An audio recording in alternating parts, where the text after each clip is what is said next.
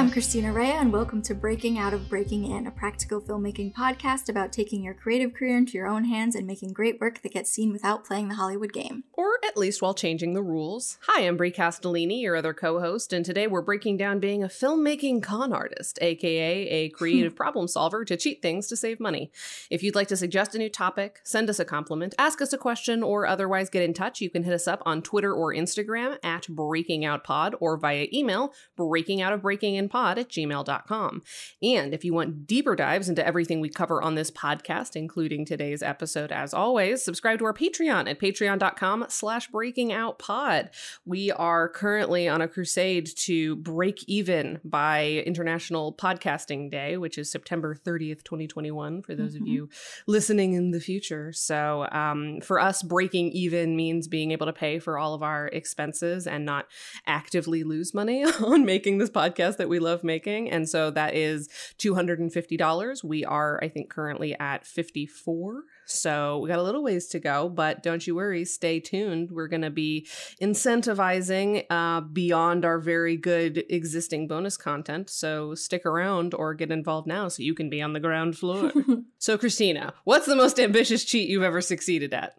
Okay, the most ambitious, I think, interestingly, is one I already talked about, was from my very first short film, Do-Over, which was getting an ambulance in front of a house. We went to a volunteer fire department and asked them if we could shoot inside of their truck. And then we got like a shot that we were able to put on a specific angle. And then we put it into the frame of the film in front of the house. And it looked pretty good. And so that, I think, was the most ambitious. And it's funny because it's like the least seen of anything that I've ever done. Sure. I feel like we're always more ambitious with our first things because it's like we have no idea what our limitations are. We're just like, well, this is the script that I wrote. We'll figure it out. And I do miss that about my, early producer self. Yeah. Because like when we were planning to record this episode today, Christina, you were slacking me about like, hey, do you have any like pictures of some of the cheats you might talk about so I can put them on Instagram? And I was going through all of my old shoots, and most of them are from Brains, from my first project. I haven't cheated as much, like my last project, there were basically no cheats. Not really. We just shot in a hotel room. Like we wrote very specifically to our limitations rather than writing something we were excited about and then going for it. I don't think there's like an inherently right or wrong way to do that. And I'm sure we will kind of cover that in our inspiration and writer's block episode in a couple of episodes. But it is funny that so many of our biggest, like the cheats that I think we get away with later in our careers are less like visual and more like we just learned how to use our equipment better. So like, there's cinematography cheats we can talk about. But yeah, I just thought that was interesting that it's always our earliest things. Yeah, I think it is like the more you produce, you start to realize how you can shift things to accomplish what you're going for without needing that specific thing. Yeah. Whereas when you're just starting out, it's like, well, I need an ambulance because they show up and she needs medical attention, For instance, in one of my later shorts, it's actually one of my favorite shots. It's also not like one of my favorite films, so it's not seen very widely, but it's one of my favorite shots where we just put a pillow up against a wall and then put the guy against the pillow. He was standing against it, and it's a really tight shot. And then it's from the audio. And even, it's funny, my mom asked me how we did that. And I was like, you're thinking what you hear is what you see, because it looks like he's being wheeled on a gurney. And because of the audio, if you're hearing the ambulance and the chatter of a hospital and it feels like chaotic when really it's just a simple tight shot of him against a pillow. And that's something that I did years after doing Do-Over, where I was like, I need an ambulance. And like, I, hustled to make that actually literally happen visually. But then later I was like, I don't actually need an ambulance. I just need the audience to understand that he's getting medical attention. And I think that that's a good place to start as like a high level piece of advice for filmmakers looking to like push things further, is that oftentimes I think that people assume that like to cheat is to be cheap. And it's about like, well, I guess I have to give up on my dreams and my vision in order to inexpensively make this little film. And I know, like, as a teacher, because one of my classes that I teach for my old grad program, they have to like produce a pilot for their web series within a single semester. And as a result, like the scripts that they turn in initially, a lot of the things I have to talk to them about are like, okay, what, you have a scene where you need 50 extras. There's a coronavirus. How are you planning to do that? And then, some of them are very receptive, but a lot of them get very like, especially because they're writers first, they get very like defensive. Like, well, but I need it because otherwise how will you know it's busy? And I'm like, well, let's think about that. Right. If the reason that this, crowd scene exists is because you need it to feel busy, well, do we have to see your characters in the crowd scene, or can you get some stock footage? Is it really the crowd that we need to see, or do we just need to hear it and feel it? And that doesn't mean that we literally need to see it. Put them in the back corner of a room and add Foley, go to a crowded place and record a little bit of it and then use that as the background. Like, we have so many senses beyond visual. And I think that a lot of early filmmakers forget that. They just assume, well, if this is in the script, I need to see it. But oftentimes we will understand and believe that it's there without ever having to like literally see you shooting in an ambulance, things like that. Right. So that's my tirade. It doesn't have to be cheap.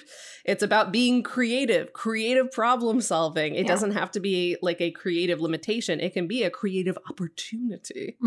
I have COVID disclaimer in here. A lot of the cheats that I have used in the past would not work for the current situation. Like, for instance, there is a food cheat further down to like help save money on craft services that I've done, which is basically just assembly line. So you get like sandwich or salad or, some other kind of food, like the materials, which are often cheaper, like 2 loaves of bread and some fixings is cheaper than like 2 pre-made sandwiches.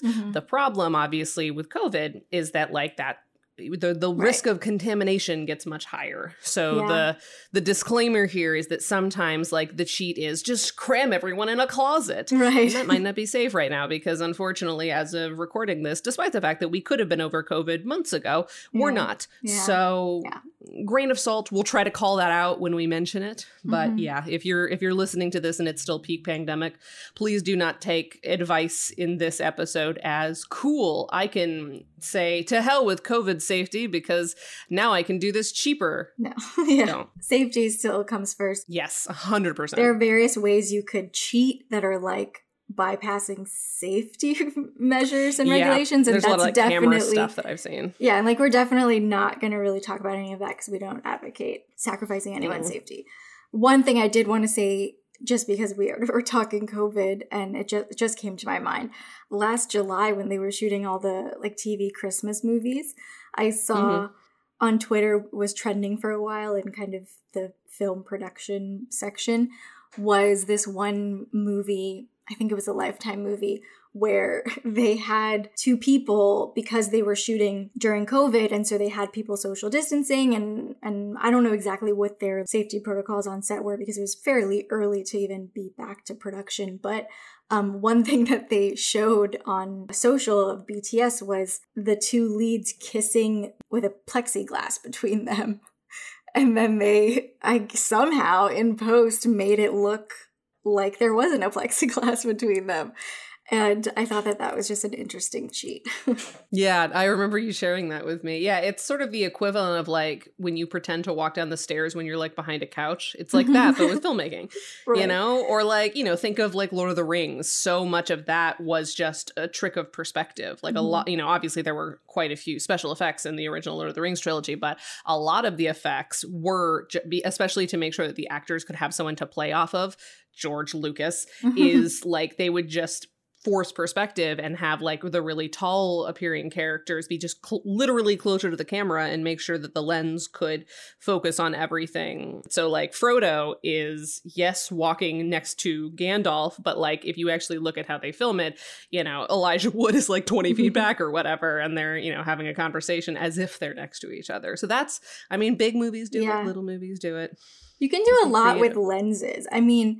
There's like so much that you can cheat with lenses, especially with distance. I think that's something, speaking about COVID, like that's one thing you can do is make people look closer together when they're literally farther apart because of the lens choice. And a lot of the times of getting like cast especially to believe you that a cheat is going to work is just continuously reinforcing like it looks good in camera. Because like as an actor, especially when I was like newer to filmmaking and I didn't really know what was happening, like I'd be like, this feels extremely strange. And my directors would have to be like, I know it feels strange, but I promise you it looks great. Like do the scene. I will then come behind the camera and I will show you it feels weird to you, but it looks exactly what we want it to look like on camera. And, you know, it's a lot about it is just trust and reassurance.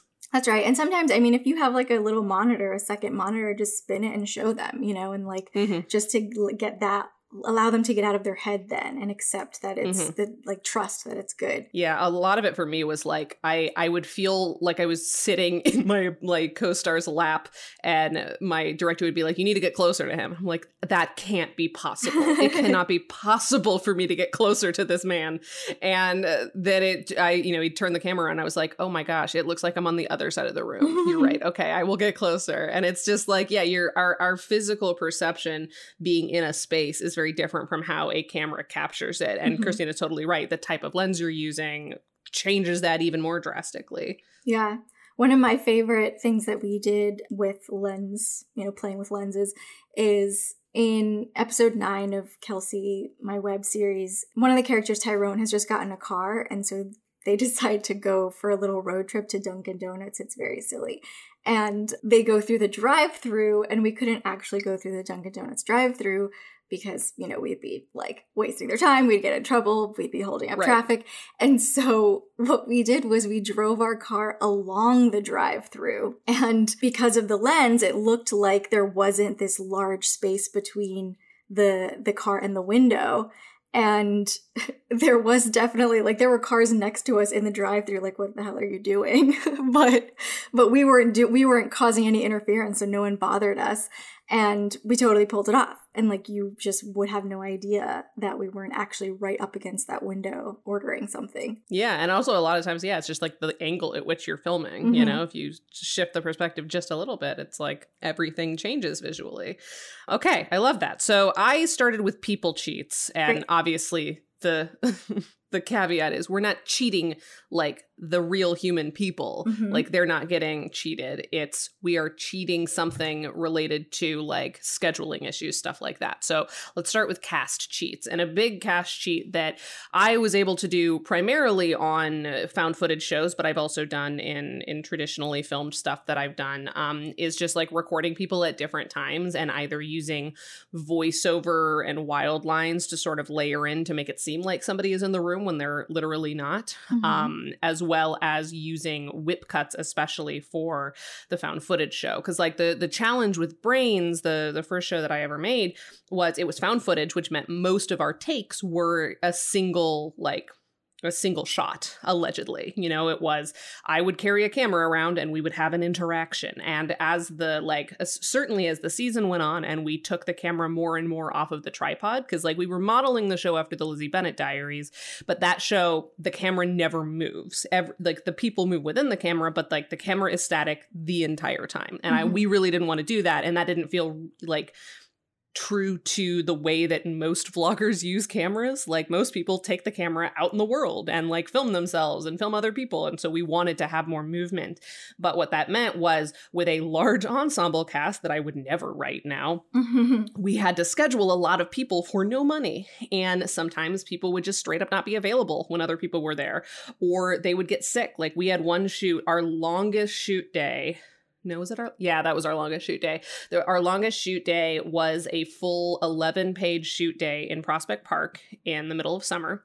Just absolute nightmare conditions to start off with. But then one of our lead actors, Colin, who I've worked with a lot, was sick. Like, we didn't know until he got to set. He was a little bit late and we were like, hey, what's going on? And he's like, I have been throwing up the whole way here. And he walked to Prospect Park from where he was leaving. We were like, oh my God, Colin, are you okay? And he's like, no, I can do it. I can get through it. But like, you know, he was slower and he was clearly not feeling well. But, you know, we had 7 other people there and we're like, okay, well, we have to trust you that you say that you're okay, but we're going to try to get you out of here as quickly as possible. But obviously it's challenging because he's in every scene and he is like, has to physically be there. So what we ended up doing was we basically reblocked all of the scenes to have his character be a little bit out of frame for most of the interaction. But when he had a line, we would like physically whip the camera to him. And for anyone who doesn't know what a whip cut is, in our Patreon, I'll include some like how-tos. But basically it's you move the camera very quickly in a particular direction and then match that movement in a brand new shot, hiding the cut in the blur or, you know, a lens flare or something like that. So like visually it appears as though it's one continuous shot as long as you match the motion and cut while like the camera is blurry, then nobody can tell. And so we just basically placed him somewhere differently, whipped to him, filmed all of his stuff early, and then like let him go lay down and, you know, got him an Uber home. And that's how we managed to shoot his stuff, but then still have like 8 more minutes of footage of other characters talking without it seeming like he was not there. Yeah, I think I try to avoid doing that as much as possible because obviously the other actors want the performance to react to and just, you know, vibe with.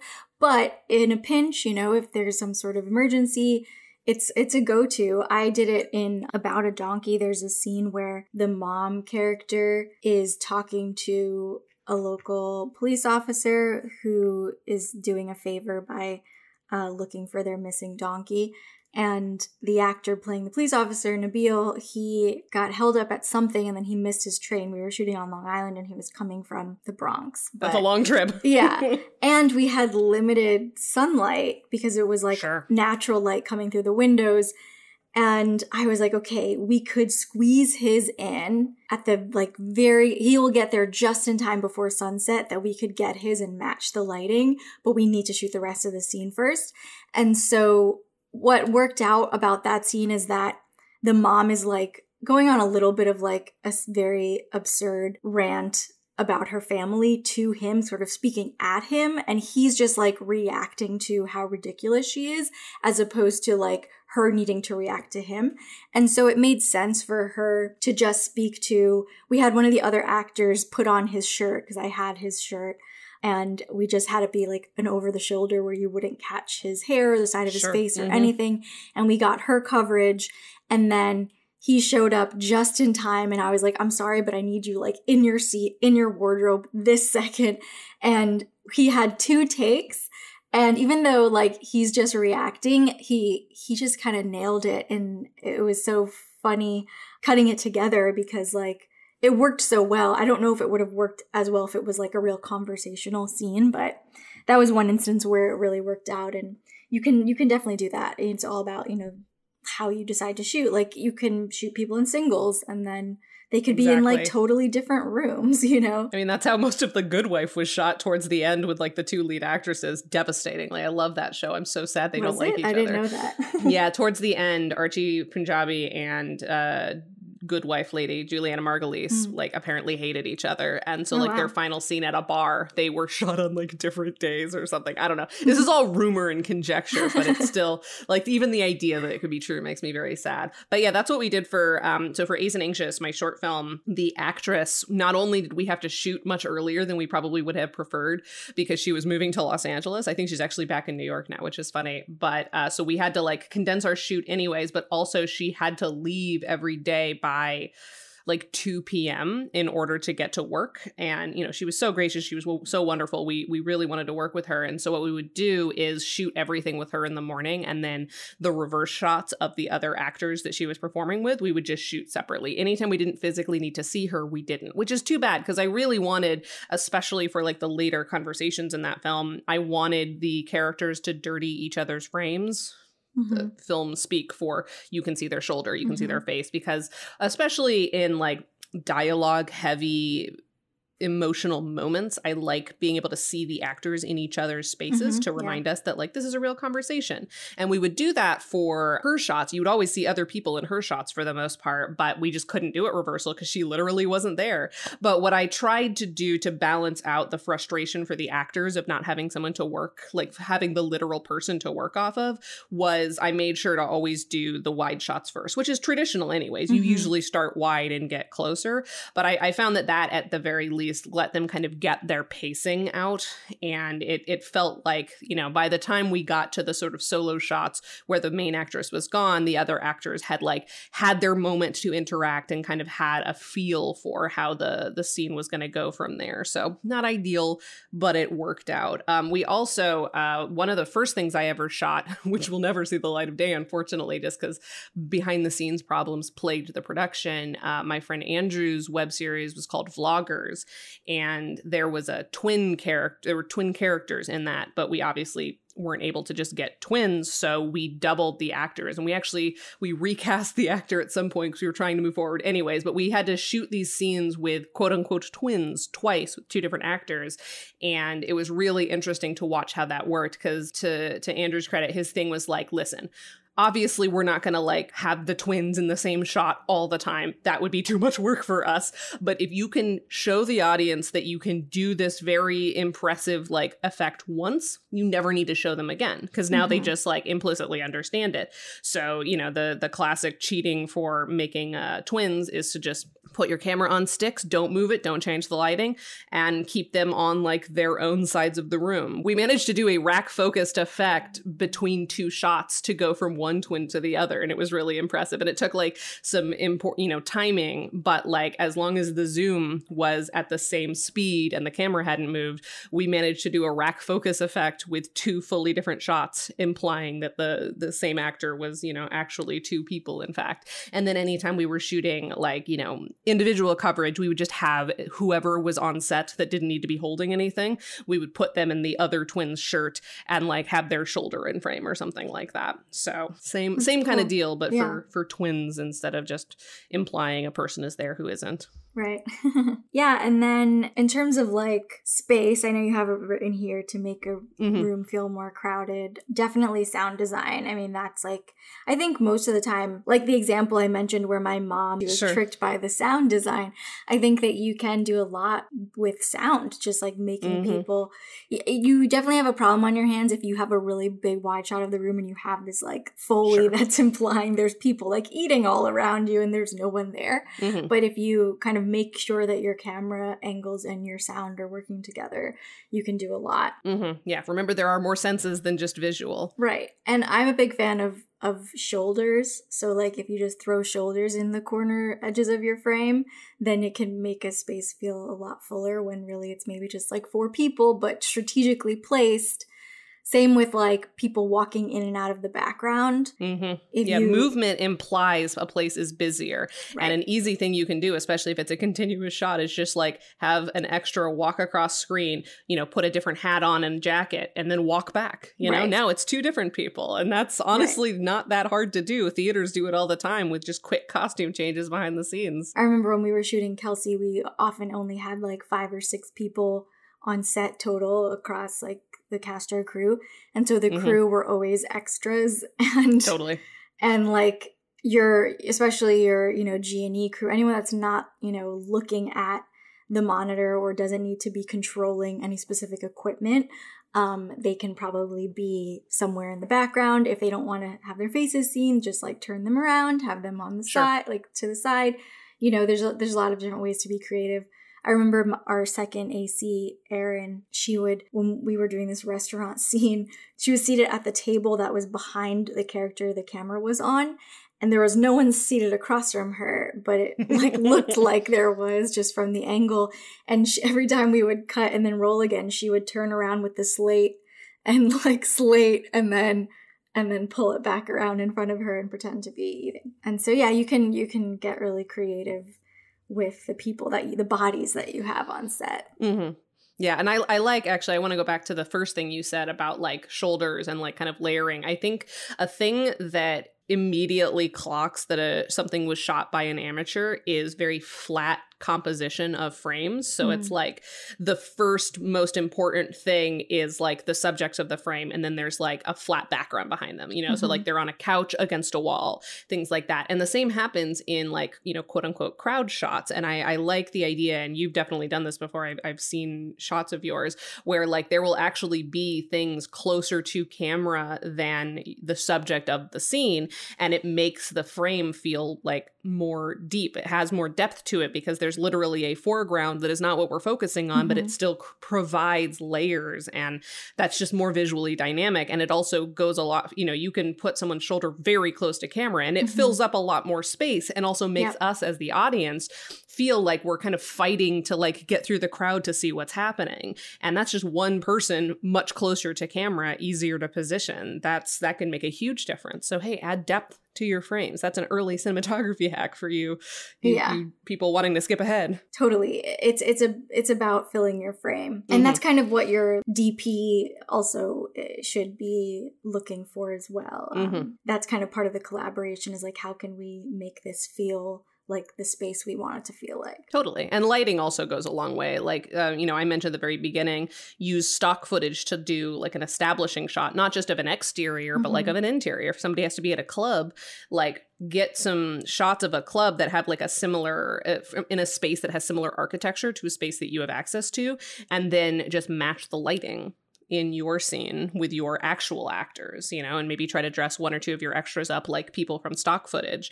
Right. And so in that situation, you would get the stock footage first and try to match that rather than the reversal, which is much more challenging. Yeah. Okay, well, since we're already kind of talking about it, do we want to hop over to crew cheats? Sure. I mean, obviously the biggest indie film crew cheat is like, you have 4 people, you figure it out. But that's, you know, let's get a little bit more specific than that. Yeah. Well, okay, so part of it is if you don't have a lot of crew because you can't afford to pay too many people, I think the go-to is to then say like, yeah, everyone wears 4 hats, but that's not necessarily sustainable. That's not necessarily fair to everyone. They're maybe not doing their best work if they're so divided. And so it may be that is the necessary thing, but you can also think about like, how can you pull other things back to not require some of those roles? And so before we get into like how we could specifically use crew on set in cheating ways, I think you could also think about how you could kind of scale back your production. Like I talked about this in a previous episode, but with About a Donkey, we were like, okay, we're trying to make a $20,000 feature where that cash is going to pay everyone. Primarily, and then like equipment rentals and production insurance, and that's it, right? We need to like stretch that. And so we also can't have more than 3 or 4 crew members on set. Sure. There was one day where we shot this prom scene where we had our most crew, and even that was like 8 people maybe. And so I was like, we have to make the most out of what we have. And part of that was like, okay, we can't really afford a gaffer, like, which is insane for film. Like you should have a gaffer, but we couldn't really. So part of what we did was like, okay, everything is natural light. Like we're not really going to, we will have some lights if we need to, you know, fill shadows and whatnot, but it's all going to be very natural. We've specifically found locations that had full surrounding windows so that we would have light coming from any angle we needed it to. And we decided that we were only going to shoot on one lens the entire time. And so that meant like, okay, we didn't need more than one assistant camera because we weren't constantly swapping lenses, and we didn't need necessarily a lighting team. It did mean that my DP was doing a little bit more work than maybe he wanted to be doing, but it was, you know, it was for efficiency, and we found creativity within that. And so sometimes it is overloading your crew if absolutely necessary, but sometimes it's also scaling back and getting creative with, you know, how you can sort of reduce the need for specific roles. Sure. Yeah, that makes a lot of sense. And yeah, for us, thankfully, the kind of stuff that we have shot has either like, there has been a forgiving nature of the thing we're shooting. So like Brains was, you know, in some ways, if there was a rougher bit of lighting or whatever, it felt part of the world because it was found footage. The girl was literally filming it. And, you know, we would have loved to make that look better. But in a lot of ways, like the format we could lean back on. So something we started doing on Brains actually was because we like loved having behind the scenes footage for, you know, for marketing materials and for crowdfunding and for things like that. But, you know, it was challenging when everyone has like 7 jobs that they're doing. And really the only person taking photos on most of Brains was me. But like I'm in so much of Brains or am literally holding like the video camera that then not only did that mean there was just like no footage of me, which was kind of a bummer, but also there were large chunks of time where I physically couldn't be taking photos. And so what we started doing was just assigning one person per shoot day, like, hey, in addition to what you're doing, you are in charge of photos today. That way, you know, we didn't have to worry about like the sort of dissolving of responsibility of just like everyone try to take photos. It's like, well, that's a recipe for disaster because the mob psychology is like, oh man, I haven't taken photos all day, but someone else got it, I'm sure, which is not setting anyone up for success. So if we were just like on the call sheet, like, hey, Aiden, it's your day to take photos. So, you know, keep an eye out. And we would obviously try to coordinate that with like a day that was going to be lighter on that crew member. So like we would assign the DP to be the set photographer when it was a day where we were largely on sticks and he wasn't actually physically doing a lot. He would set frame and then kind of step back and just sort of monitor things. So that was an easier day for him to take photos versus like, you know, if it was a heavy actor day, one of the actors or director would not be the photographer that day. You know, it would be the lighting person, stuff like that. So we tried to keep that in mind as we were scheduling days of like, we need to make sure that one of these days isn't so hard on everyone that no one is going to be ideal to take photos, because if it's a long day, there's probably a lot of opportunities to take photos. So like we tried to balance it that way. And, you know, to varying results, not everyone is a natural photographer. And when, you know, you only have iPhones, a lot of them end up being very blurry, but at least you have a good balance, you know, at least you have something from every day. And there were usually a handful of usable photos and, you know, that we ended up using, but we had a lot more photography on set once we started doing that versus like hoping for the best and just saying like, we encourage photos. Please take photos. Just don't post them right away. Right. Yeah. So usually at this point, I usually have a designated behind the scenes person. And in most of the time it's Kelsey, because on sets, on films where she's the writer, she's usually on set as a script supervisor and has to take like continuity photos anyway. And so then it's like, why don't you also take behind the scenes? And then even if she isn't the writer, like if it's something I'm directing and I wrote, Kelsey's not like technical crew. So if she's going to be part of it, she's probably going to be scripty or just there to do BTS anyway. Sure. And that's like a convenient thing in that like I'm not paying Kelsey because we don't make any money. Like we don't pay each other for working on our own stuff. But in the case that maybe you really like don't have anyone, you can't afford to pay someone, and you don't want to ask people like specifically to do a job because it will feel like they're obligated to do something beyond what they've been hired to do or whatever their creative thing is. I find that people always want to post on their social anyway because they want to show that they're on a set, they want to show their creative process, they want to show off what they're doing. And generally across all of the people, if you put all those photos together, you would get a little bit of everything. You know, you would get a lot of like gear and setup photos from the tech team, and you would get a lot of actor-y photos from the actors, and you would probably find some photos of yourself in there from somebody.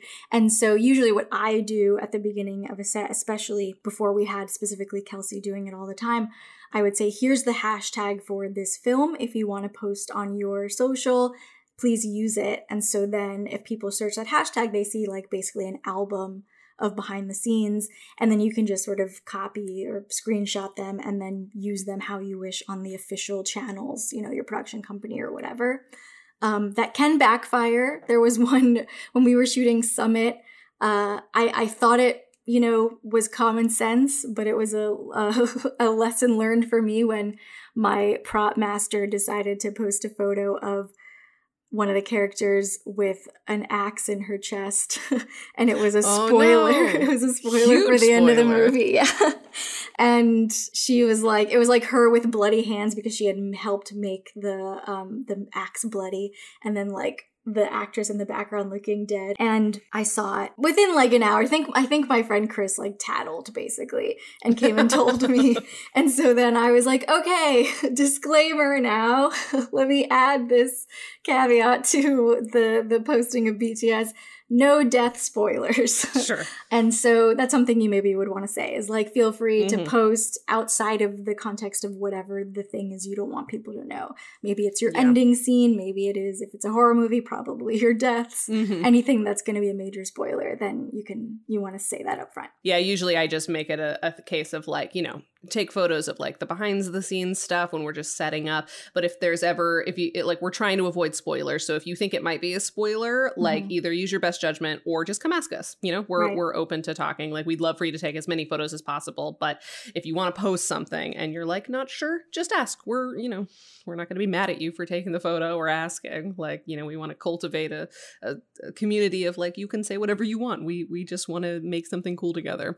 Okay, food sheets, which was recommended to us by Skip Shea on Twitter. So thanks, Skip Shea, for responding to our tweet about, hey, what do you spend a lot of money on?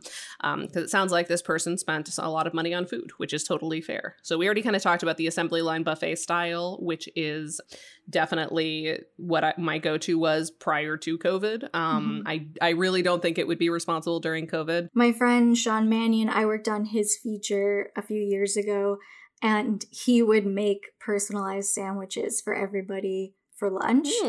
And it was like, it cost him time making his own feature, and I'm sure it cost a little bit more than just having like buffet style. However, it was from like one loaf of bread and you know, like deli style whatever, but he was personally making them and like not cross-contaminating.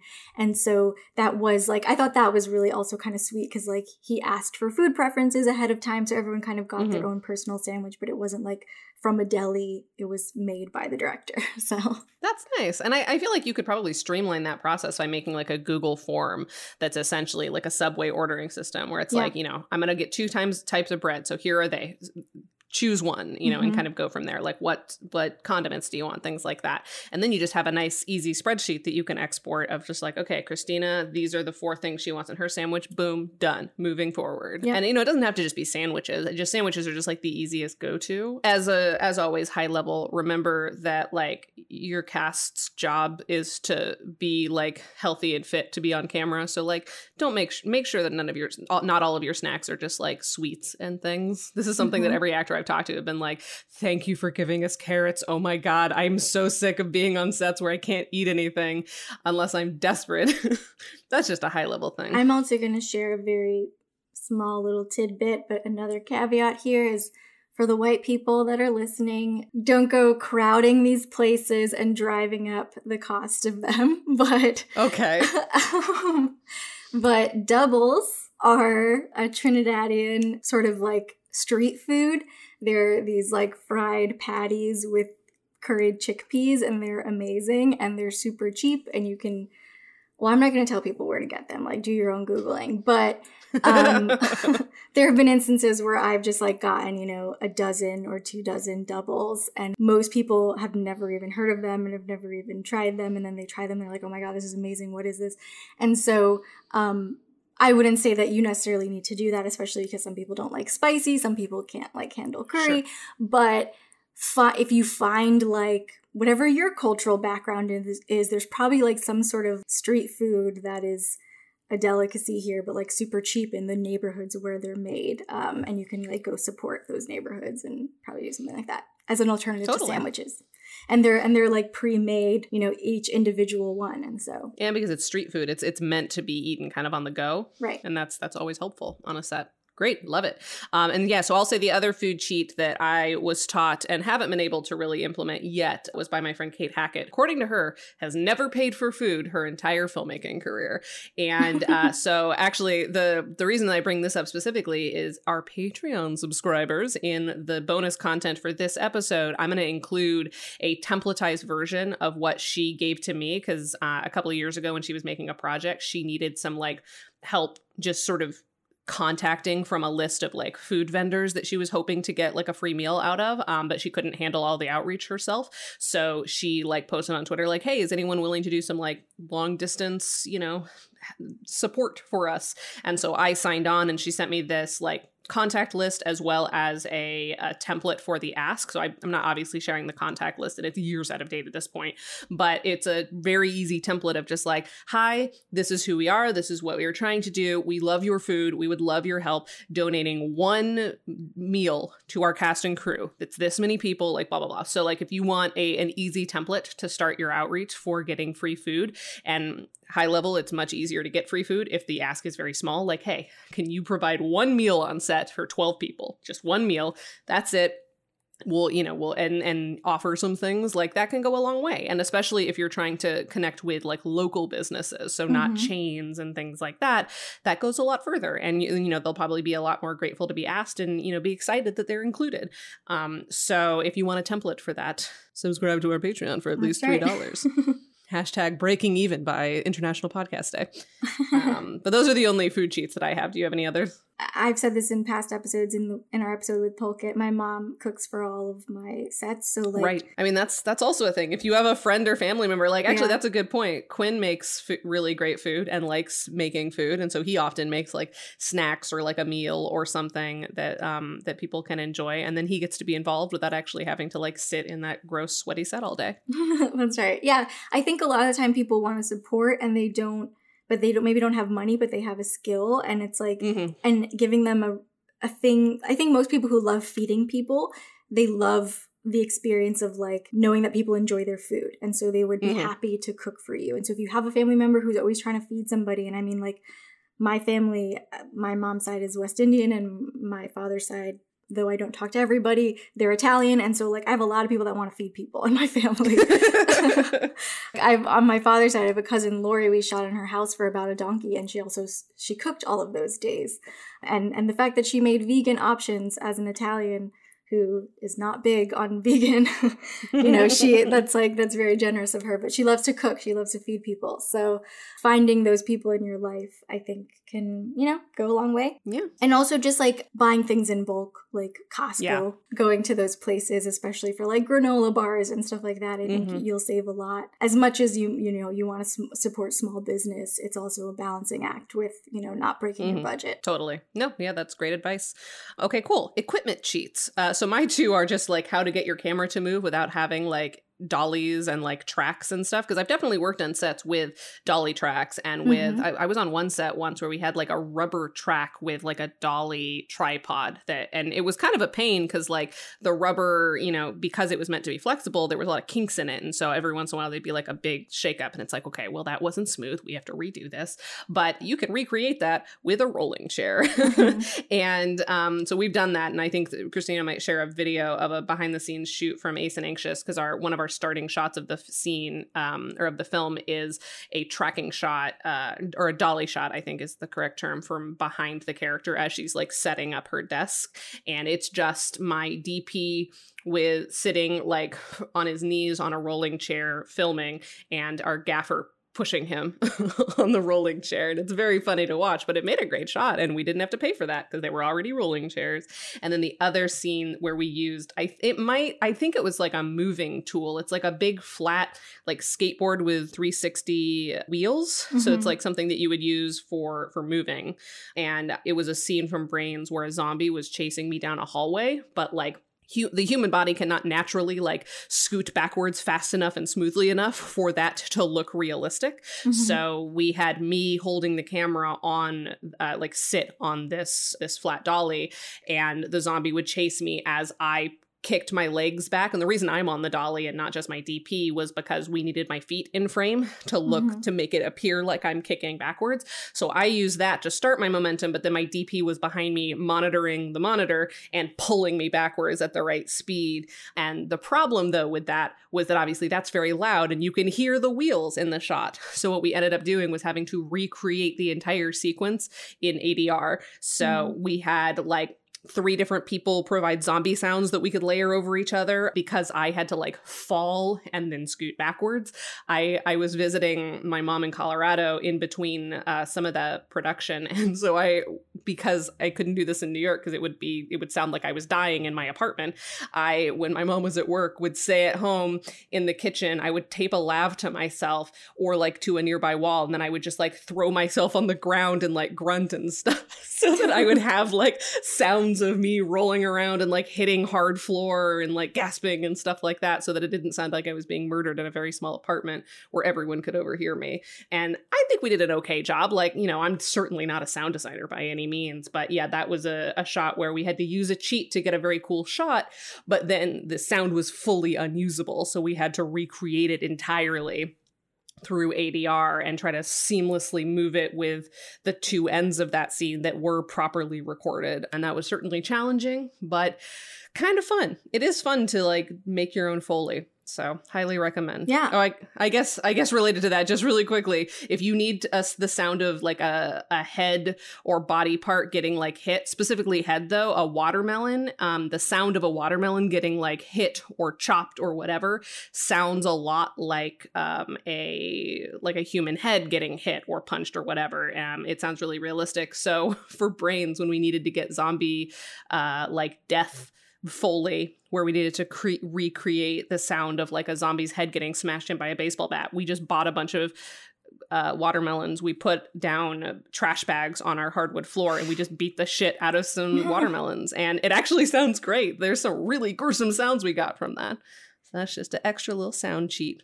Yeah, I mean, there's just so much you can do with sound design. Just like playing with sound. When I was studying abroad in India for a winter semester in college, I was taking a documentary filmmaking class and a cultural studies class, but it was specifically at their like local TV studio. And if you've ever watched a Bollywood movie, or like this was specifically in Tamil Nadu, which is southern India, and so they have Tamil movies, not Bollywood, but it's like the same thing. They're like really interesting because they ADR everything from sound. Like they have no production sound. That's starting to change, but they have no sound on set traditionally. They like ADR all of their dialogue, every single sound you hear. Oh my God. And so it's interesting because like I've watched them since I was a kid, and I watch them with subtitles, so I don't always like notice that the mouths are not perfectly in sync, but I imagine like it would really bother me if I spoke the language and was trying to watch it that way. But it was fascinating because I would watch them do the Foley for the films that they were making, like the student films that they were making, and they just have like amazing tricks. It would be like one person in the booth doing all these different Foley sounds because they're just like experts in creating literally any sound you need because they never have location sound. It's all Foley. That's very cool. It was really cool to watch. Have you watched I'm sure you have, you're a horror person, but the Berberian Sound Studio? I haven't, no. It's like a horror movie about a sound designer and like, but there's a lot of stuff. If you just watch that movie and like in between what's happening in the real movie, watching him do Foley for this film that they're making within the movie was very interesting. Like snapping carrots in half for like a bone breaking, things like that. That's cool. So while we're talking equipment, I just wanted to say very quickly, kind of going a little bit back to the crew cheats, I think part of what you want to do when you're crewing up is look for a collaborator, especially a DP, who has the like innovative approach to filmmaking. They're not like a sort of commercial DP. I remember when I was trying to find someone for a project once, this one DP, she was really cool, but she was like, I need this, I need these accessories, I need this gadget. And it's like, well, could you function without some of these things? And it was like, no, she could not. She mainly shot commercials. So she was so used to having all of the things. And so and this was like coming off of the heels of working with my main DP, Peter, who like for an episode of Kelsey, we needed some light and we didn't have any more bounce boards. And he was like, look, a white tablecloth, like tape that to the wall and, make that work. And like that was sort of where I was coming from too, was just like, you make it work with what you have.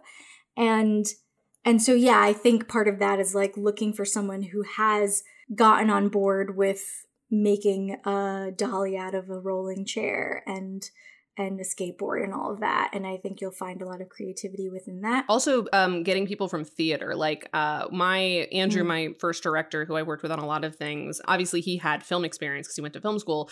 But honestly, one of the things that he brought to the table most specifically was his experience as like a theater person and a stagehand and a person who's worked on like sets and stuff, because in theater, you know, what you see is what you get. So like there's a lot of theater hacks for like creating a window on stage where obviously there's no window, and like using lighting effects for that kind of thing.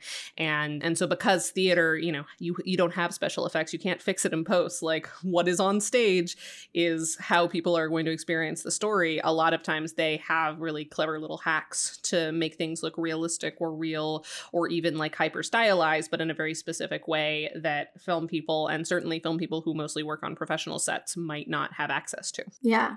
I remember for The Gaze, Jeanette, this other DP that I collaborate with a lot as well, we had rented this Ronin, which is like a stabilizer. It's like we use that on Better With You as well. It's very cool. It is cool. It's super cool, but it's like I think like $4,000 or something to buy. But oh sure, to rent, we had rented it, and we had to do this walking shot, and Jeanette was having problems with something. It was off about it, or something. Yeah. And they were like, "Let me just try and handhold it." And I was like, "I feel like that's going to be really shaky."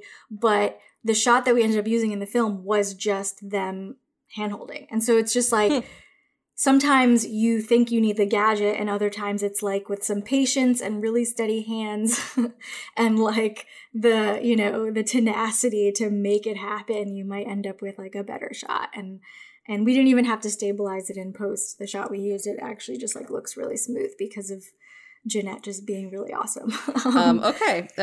Location sheets. You had a cool one for this. Location sheets.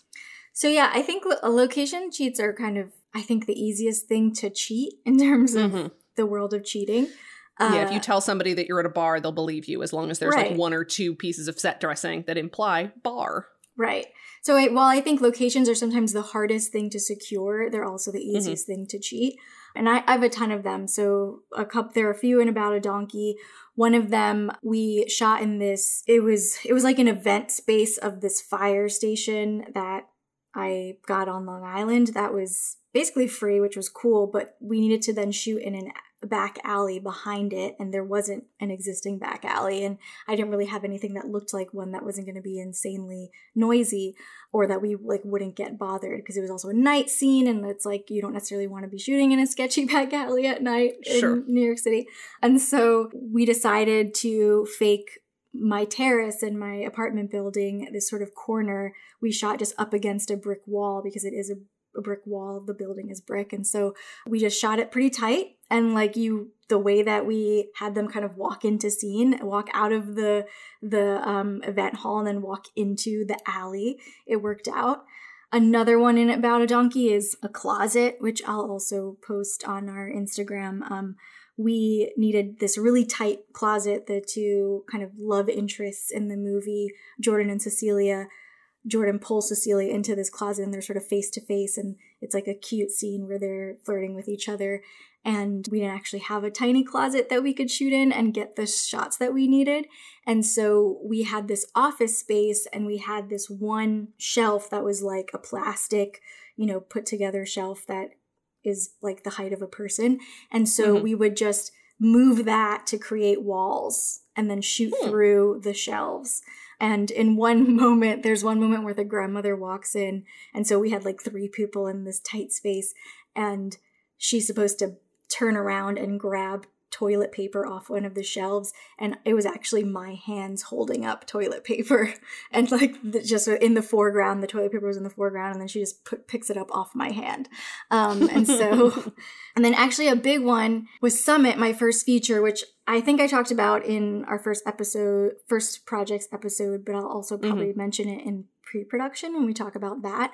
But we lost our location, and I had, made a bunch of trips up trying to find a new location upstate. And then I ended up finding one that would work for the exterior and another that would work for the interior. And so we matched 2 different houses to just look like the same house the whole time. Yeah. I mean, so much of Cheats is just like being thoughtful in pre-production, you know? Right. It's like, okay, if our interior and exterior aren't the same physical location, which even in Hollywood is mostly true, like, you know, the Right. exterior of Stars Hollow for Gilmore Girls, like all of those interiors are on sound stages. Very few Right. of them are like truly that spaced. So the thing about it is just like, okay, what actors do we need in both locations? What are they wearing? You know, taking reference shots so that if you shoot one on one day, you can say, okay, so your hair was like this style this day. So as long as you're careful, audiences want to believe that what you're showing them on screen is true. You know, like there's not only just like the inherent suspension of disbelief in watching movies, but also like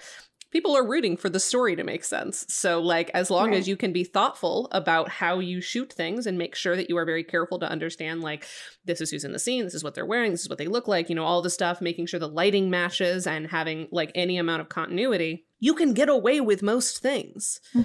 Yeah. Well, let's do post-production. Sure, yeah, let's do post-production. When we were shooting Brains, we had a couple of exterior shots, and there's only so much we could control about that because we're just in downtown Brooklyn.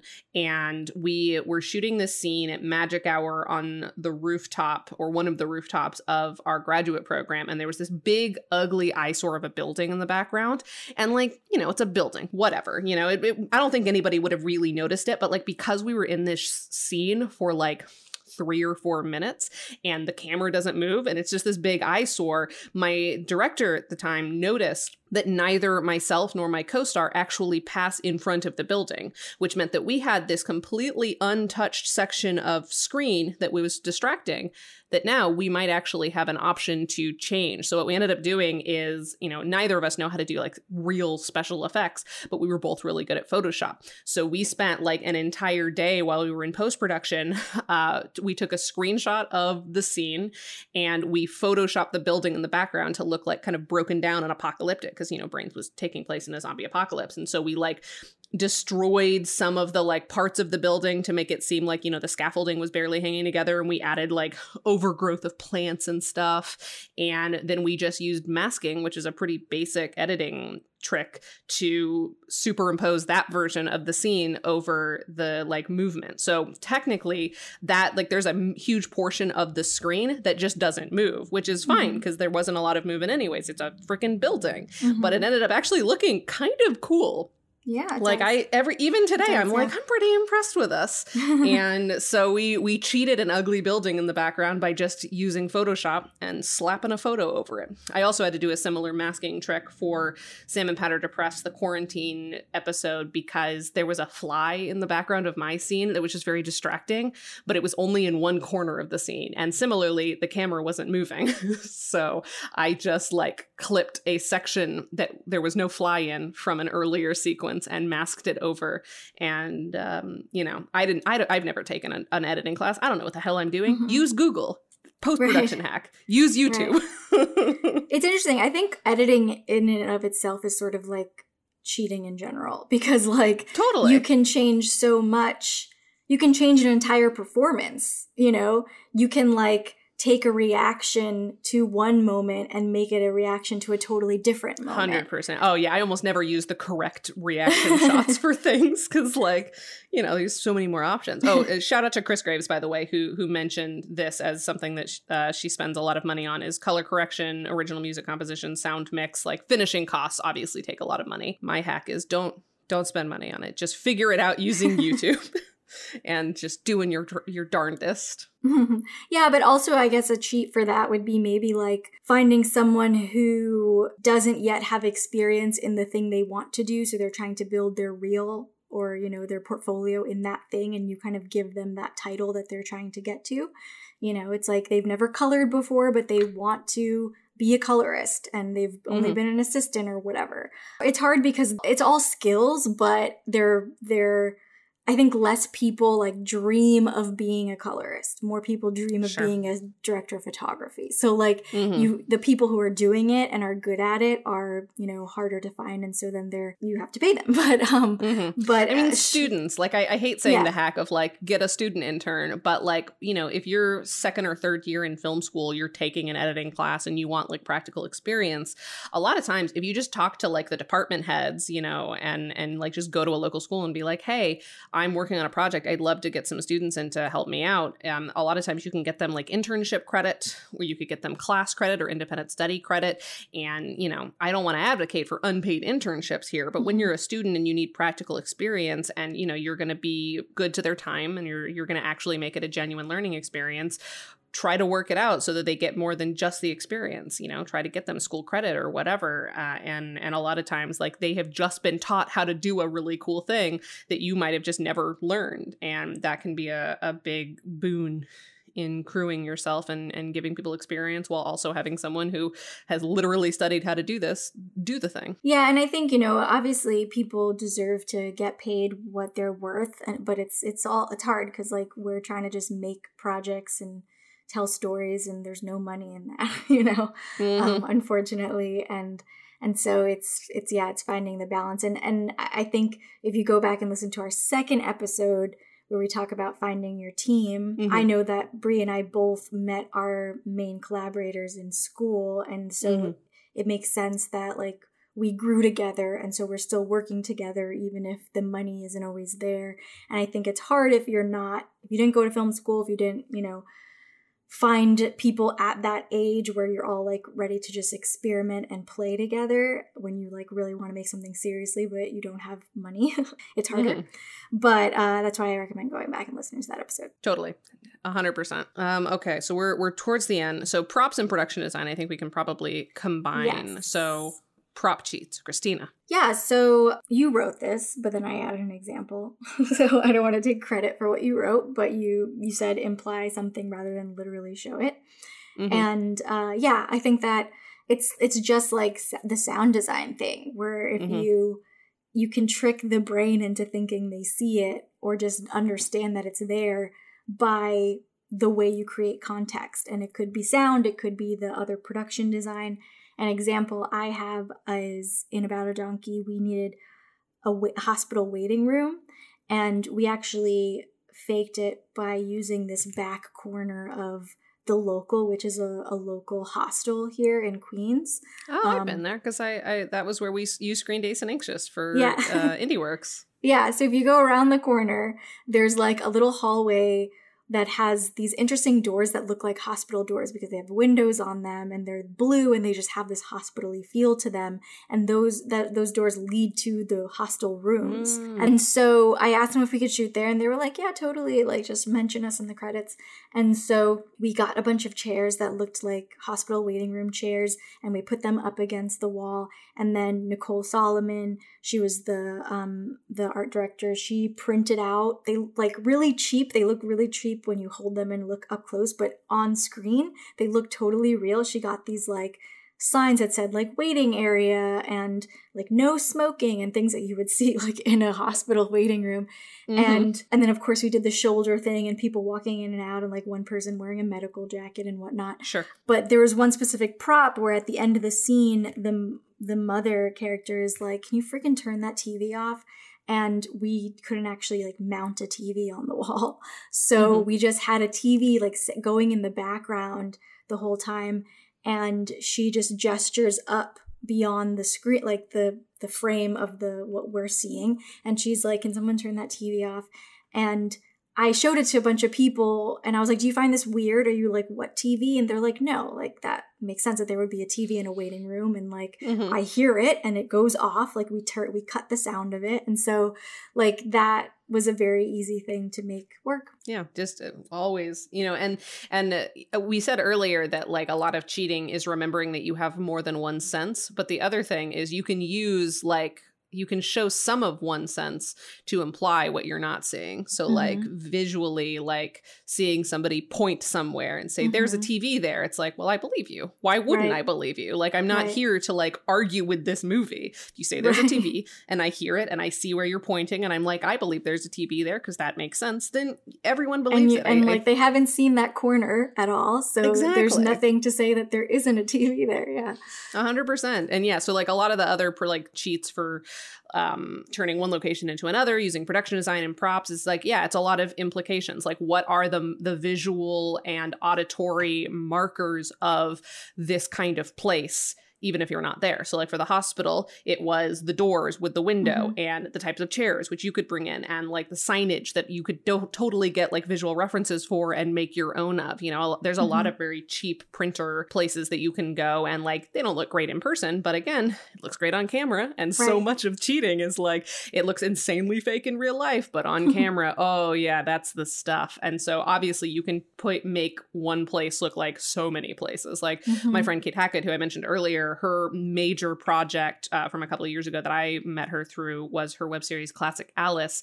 And one of her seasons, they basically got an Airbnb of this like really big house, and they shot the entire season there because like it was a pretty big house. And so they just used like, all right, this room is this set, this room is this set. And they just sort of like wandered around the house depending on what scene they were in, and using production design and, you know, moving furniture around, changing the set dressing and stuff like that. Like this one location was turned into like 18. And, you know, that's totally beneficial. You just got to be careful of like what the boundaries are from set to set. So like this part of the room is the, you know, this bedroom set. This part of the room is this living room set, things like that. And as long as you're telling us this is a new place, and as long as you're giving us the visual and auditory indicators, so like maybe one place's Foley has like cars running by outside. So we were, you know, assuming, okay, this location is closer to the street. And then in another location, even though it's the same room, there's no cars outside. Maybe there's like the sound of a stream, or, you know, people talking, or like a little bit of music or whatever. It's like create a different space with the other things, even though the space itself is literally the same. That goes a long way. Also, lighting, I think, is a really underused piece of production, because I think everyone assumes like, do I see what's on camera? It's lit.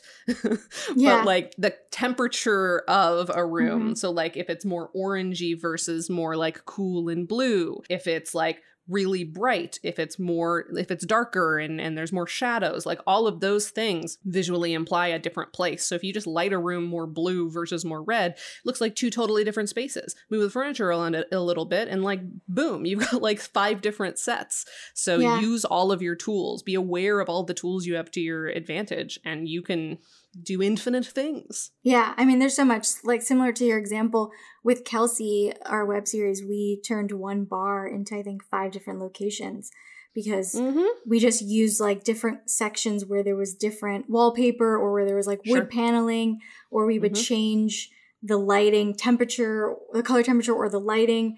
For some, it was like, we're going to change the chairs and make this a brunch spot and open up the windows and have it be daylight. And then for others, it's going to be obviously like low-key night. And it's going to have like a warm temperature versus a cool temperature. And once again, that's pre-production. You know, you have your little breakdown where it's like, all right, in this scene, the characters are wearing these outfits. The color temperature is cool. And, you know, these are the 3 posters we'll have on the wall. And then, okay, when we're turning it into a different sequence, this, you know, it's stuff like that. It's just plan ahead. And you can make a like $200 movie look like a $20,000 movie, probably. Just like that's right. The thing that I'm always trying to get my students to understand is that it's not about being necessarily skilled. It's not about being rich. It's about being thoughtful. Like so much of filmmaking is just being thoughtful, not just rushing and arbitrarily making decisions like, all right, I'm going to point a camera at you and say your lines. It's like, why am I pointing the camera at them from this angle? Why is the camera lower versus higher versus straight on? Why is it this corner of the room? Why is that what's in the background? They're like, oh, it's because it was on the wall. And I was like, okay, well, what does that tell me about your character? Right. I, as the viewer, want to be, you know, whisked away. But if your like film is completely arbitrary and it's just like, well, I needed to hear them say the words, so there they are. They stood there and they said the words. It's like the film is about so much more than that. It's about every single thing that I'm hearing and seeing and experiencing on screen. So be thoughtful about that. And thoughtfulness doesn't require money. It just requires time. It's a matter of getting creative, planning, and really thinking about like, what do you actually need people to take away and what will accomplish that? Totally. Yeah. It's about like, what is the story purpose of this thing? You know, whenever I teach budgeting classes and stuff like that, I'm like, okay, when you're writing down everything that your script says you need, do you actually need it? Like most of the stuff, like buy-in, our production design budget was so much lower than our expected production design budget because there was just all this nonsense in the script. Like, you know, there's a suitcase in the corner and I'm like, do we do anything with the suitcase? No, why is it there? Because we thought it would be confusing that he's in a hotel without a suitcase. Who gives a shit? The suitcase has nothing. His suitcase could be in the closet, which we never see into. So like, what is the point of this facade? And so it's just about being really realistic with yourself about like, do I want this because I assume I need it, or because the story requires it for, you know, an emotional thing, for a character thing, you know, for a plot thing? If, you know, emotion, character, and plot don't require this item, this location, this whatever, then what is the other way to get to those three things without having to spend money on this or spend time and equipment on this, whatever? Like, it's about the story. That's right. Okay, I guess final thing, another Chris Graves mention about production insurance, which I have never paid for because I think safety is for wieners, but just kidding. I mostly shoot with like 3 people, and I should have production insurance, and I just haven't. But Christina, you've had production insurance before, and you... this is something I think you shared in a previous Patreon bonus piece of content, but how are you cheating production insurance while still literally having production insurance? Yeah, so one thing that you can do, especially for shorts, like if you're doing anything that you want to be protected, especially if it's not in your apartment, and if you are renting a location, a lot of the time they will ask for some sort of insurance. You can find a production company that has annual insurance. And a lot of the time they will rent it out for a smaller fee. And sometimes they'll even do it for free in exchange for like a producer credit or for points or some sort of promotional exchange. But even if it's renting it, it's probably way cheaper than going through a direct insurance company. Yeah, they're like insurance landlords. They're subletting their insurance essentially. Right. And then like with About a Donkey, for instance, we got our own insurance because like I had to insure the donkey, like in case anyone got hurt or the donkey got hurt, like it was a whole big thing. So I had to pay for real insurance for that. I'm not that the other insurance is fake, but I had to do it all through my own channels. But because of that, I didn't do it for the film specifically. It was all for the parameters of the film, but it was through my production company, and it was for a 2-month window of time. So I was like, okay, we're shooting something else in this time to make the most of this insurance. So it's not just an expense for this film, but I can maximize how much I get out of it. And so we shot, I think, another short, and in theory, I could have rented it out, you know, to someone else in that time, someone who needed similar coverage. Of course, if you're the one who's renting it out, you want to make sure you trust the person, or vice versa. But or you are trustworthy. Right, exactly. But that's the best way, I think, is finding a bigger entity to tack onto. And it's unfortunately an expense the bigger you get that you really can't sacrifice. Especially with the more people you have on set, the more like people that you have like legitimate arrangements with, like the more money that you put into something, the more liabilities that you have and the more safety concerns and all of that kind of stuff. And like, you know, insurance is there for a reason. It's only a wasted expense until it super is not. Yeah. And then just in terms of like COVID, I know that insurance is a lot more expensive right now. And for me, that's why I'm not making anything. I mean, it's part of why I'm not making anything. I'm also just like exhausted from surviving in a pandemic for the past 1.5 years, but amongst other reasons. But that is a big one. It's like I couldn't possibly afford it because I want to make sure that it would be safe and, you know, we take care of people and all of, you know, COVID protocol, but also the insurance in and of itself is like double. Yeah. So that's our bookended COVID disclaimer, which is, hey, maybe don't shoot anything right now if like you don't want to spend a ton of money and other people's safety. Yeah. But since we're talking cheats, I shot a bunch of little shorts starring my cats during the pandemic. And part of what we were doing was matching locations because there's a whole film that we made where my cat Addie meets Kelsey and a friend of the pod and past guest Danny Thomas's dog Tino, and they've never actually met in real life. We just matched footage where like my cat's in the doorway of my apartment and their dog is in the hallway of their hallway. And that's also where you can use whip cuts. As long as you have 2 locations that look semi-similar, you can appear as though you are in the literal same space and in the same shot, in fact, just through doing that. Right. You can stay creative and keep creating, even if that means you can't really collaborate in person right now. That's true. That's true. Again, it's not about limitations. It's about creative problem solving. Mm-hmm. All right. Thanks so much to Kelsey Rauber for our theme music, Kaylee Brown for our podcast art, Ezra Lee for editing this episode, and to all of you for listening. Links to learn more about them, as always, are in our episode description. And remember to join us on Patreon at patreon.com/breakingoutpod so you get notified of all of our new episodes dropping every other Thursday, plus all of the great bonus content. And don't forget, we are trying to break even by September 30th, International Podcast Day. So help us break even and get yourself a bunch of extremely cool, in-depth stuff to help you push your production cheats and more even further.